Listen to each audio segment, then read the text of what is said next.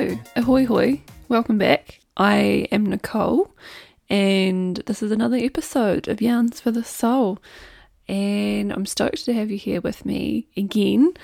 We are coming into the third mini yarn, which is quite exciting and also slightly terrifying because this is where I share all of my own shit and hope for the best.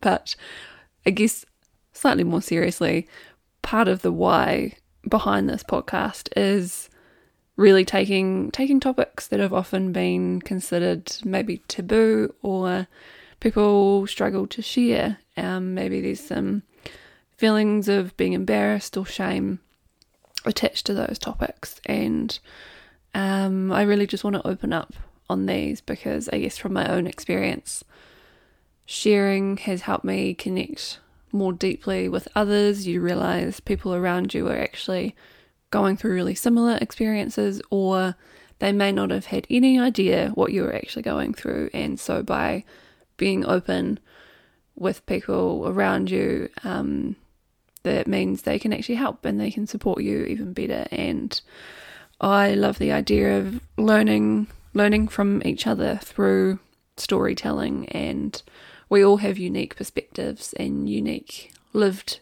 experiences, so I see so much value in sharing that, and so this is me sharing some of my own stuff. Yeah, you realise that when you don't open up through fear, you might be worried about being judged or rejected, then you kind of end up isolating yourself, and then you end up being stuck with those circular thoughts as well. So the first few times talking about things like this can be tough and it can be scary, but it gets better, it gets easier, and you kind of finally start feeling comfortable having those conversations, and you kind of no longer let those kind of darker parts of you have so much control over your thoughts, and they don't take up as much headspace, and then you can start bringing in some more positive vibes, which is what I'm all about. Today, I wanted to briefly-ish share my antidepressant story, and I could probably talk about this for hours, but I am going to attempt to keep this short for you. So I guess for me, it sort of starts, I don't actually know where it starts. My history with kind of poor mental health probably goes back quite a long way, and I don't really know where it stems from as such. That's sort of something that still for me to discover. But I never, had the tools or language to understand what was going on in my own brain when I was younger, and obviously you're still growing up, you're still learning about the world, so this is yet another thing that you're trying to deal with. I had some really tough times at high school, excellent combination of social anxiety and bullying, and now looking back I can see just how dark some of those moments actually were, and bring in some some self-love and realise that I pulled myself through.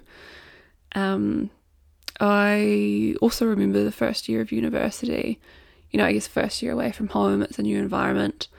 I was living at a hall, and I think the way I sort of remember it was like all of the stories that my brain was telling me about myself and about people close to me were all really negative and quite self-destructive. So even if the reality was that, people around me just wanted the best for me, that's not what my brain was saying. So a very kind friend opened up to me about her experiences and sort of mental health struggles in the past, and she actually booked an appointment with a counsellor and came with me. So it was probably my first encounter as such with mental health services. It was interesting. I don't know if I can say I benefited from that counselling session, and unfortunately I think it's one of those things that's a little bit trial and error if you're trying to find a counsellor or a therapist of any kind that you vibe with. It may not be the first person that you see as well. But I guess that was sort of just step one, was, taking that initial step to talk to someone, and very, very lucky that I had someone there who was looking out for me and wanted to help.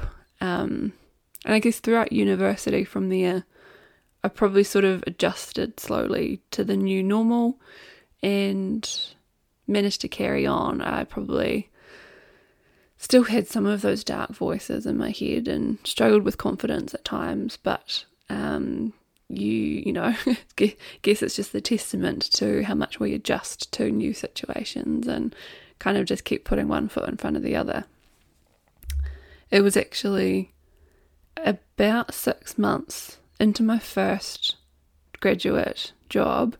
So I was a graduate lawyer. I wasn't a full lawyer yet. I hadn't been admitted to the bar. I hadn't got to wear the wig and gown and everything yet. But yeah, about 6 months of working that I went to see a GP, and I remember I was also really lucky to have had a colleague there who I worked with who was super open with me about her own mental health struggles too, and the tools that she used and the support systems that she had. And it was just small steps like that, and having people that were open with me about their own experiences, that made such a big difference. And I am really grateful that I've had people like her along the way, who have also helped to demystify the whole thing, because again, it can feel really isolating. There's all this stuff happening in your head, and particularly being, into a new job, into a new career, everything was a bit overwhelming, and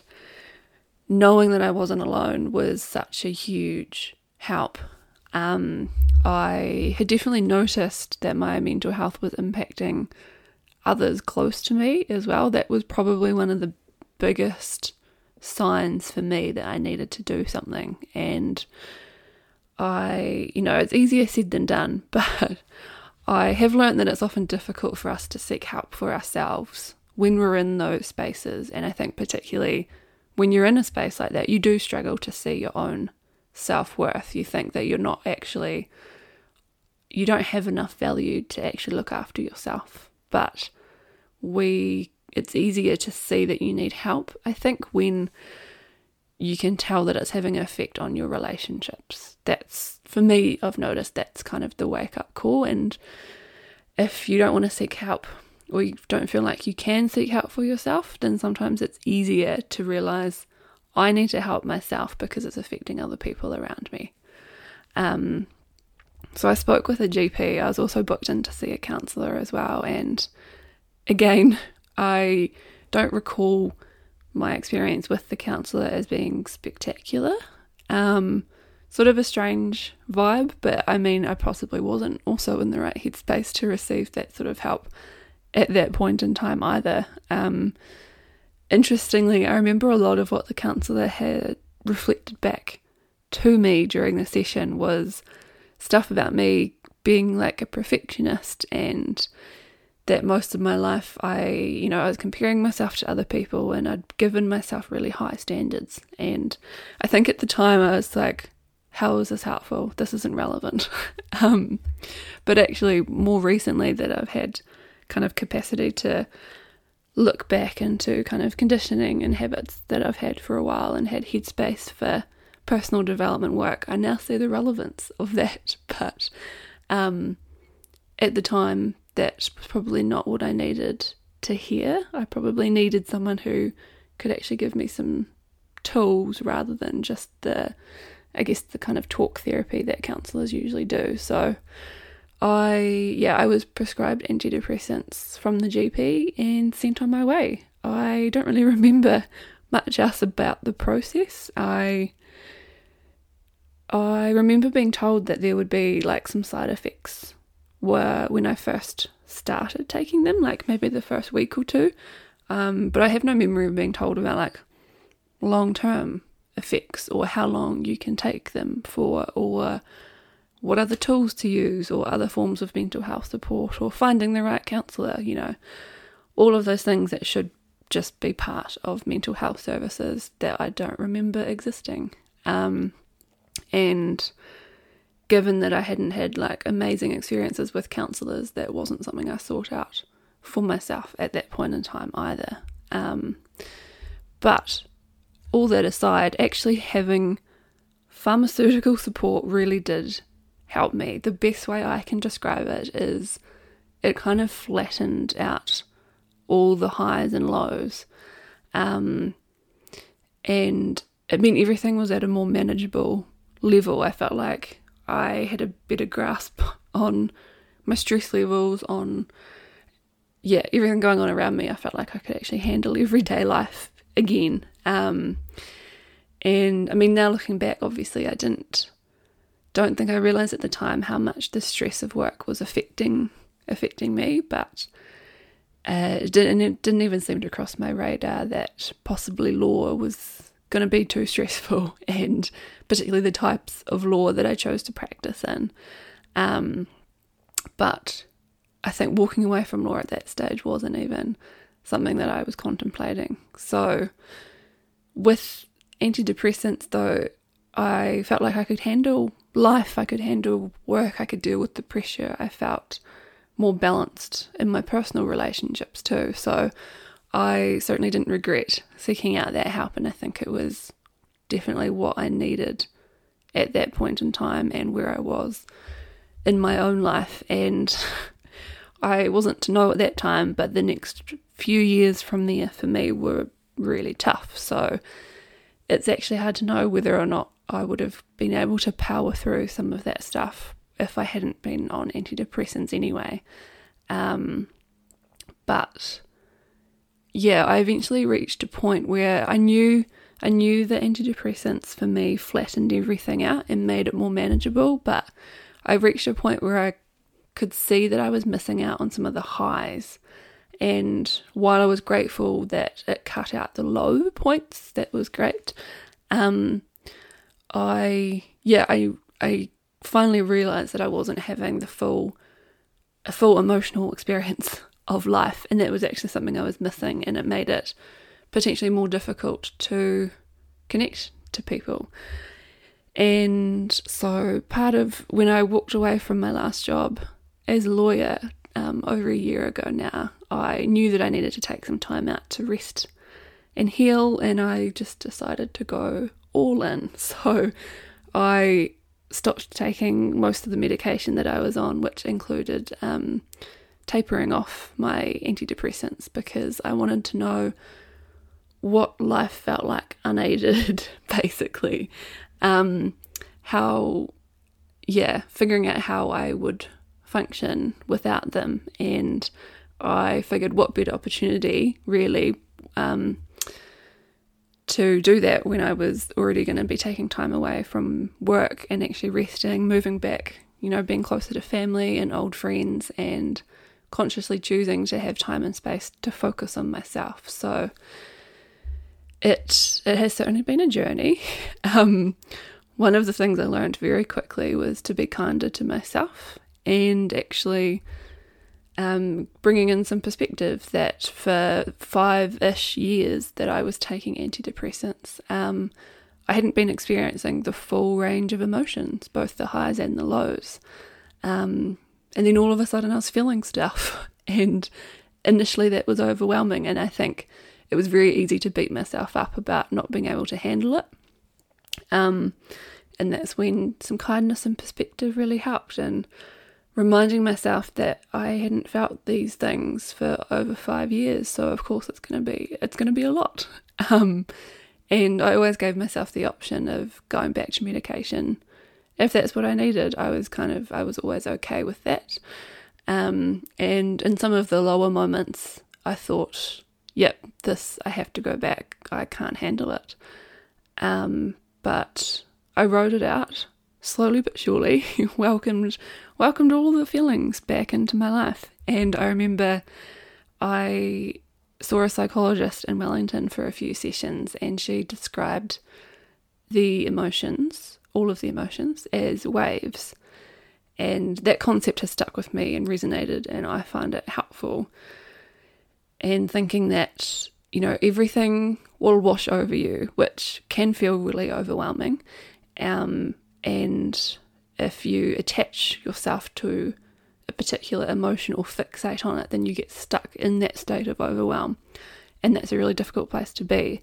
Whereas if you let yourself feel, which is tough as well, because I had not been doing that for so long because the feelings were hard, so I ignored them. But if you let yourself feel the things and release whatever needs to be released, then the waves pass and then you return back to some calm seas. And that's tough because all you're really doing is trusting that you will return to equilibrium and that it will pass. And that is tough. There were some strange moments where I kind of just had to laugh at myself, because if you don't laugh, you'll cry. But I remember I'd be watching movies, and, the whole point is to evoke emotion at the right points of the movie. And I found myself crying at sad or kind of moving moments, or even happy moments in a movie, and I didn't really recognize myself. And it was like learning about emotional responses all over again. But again, bringing in some kindness, realizing not to judge the emotional responses that I was having, but actually realizing that crying in movies actually meant I was feeling stuff again, which is a good thing. It's been amazing how much has changed in about a year. And I have developed a new relationship with my emotions, new perspective, and I think one of the most helpful things for me during that process has been gratitude for the difficult emotions, which sounds very counterintuitive, I know. But the thing is, being grateful for the emotions that feel hard, because it means I am feeling the full range of emotions, and that's not something I've always had access to. And it's also a really good indicator that you're alive and functioning. It means you're not numb. And also means that while you are fully able to experience all the lows, it tells you that you're able to experience all of the highs as well. So here is to feeling all of the things, riding those waves, allowing the highs and the lows, and bringing in some gratitude for big feelings, which is still new to me. And I always know that if things get too hard, if the emotions get too big for me again, antidepressants are still an option. I can go back there if I need them. And there was, the past 4 or 5 years for me have been difficult, and antidepressants really did help me through a lot of that, because I don't know how I would have dealt with some of the hugest possible, darkest emotions if I didn't have pharmaceutical help, to be honest. But it's nice experiencing life on the other side, and feeling more human again, and being grateful for all of the emotions. So I'm obviously quite passionate about talking about mental health, and I really want to normalize these conversations. I hope that maybe some of this story resonates with you. Maybe you've had similar experiences, or maybe you learn something. Again, I am always here for a yarn. If you have any questions, you are welcome to get in touch with me. I know this is a fairly brief overview of some of my story and my experiences, and I'm always happy to jump in even deeper into this stuff. So don't hesitate to reach out if you want to, and if you're in a place where you're comfortable sharing your own story with your mental health journey as well, I would be absolutely humbled to have you on the show if that's what you're interested in, and help continue normalizing these conversations, because then the world doesn't quite seem so scary. All of the emotions, big, small, riding all those waves. Thank you so much for listening, and we'll have some more yarns for you very soon.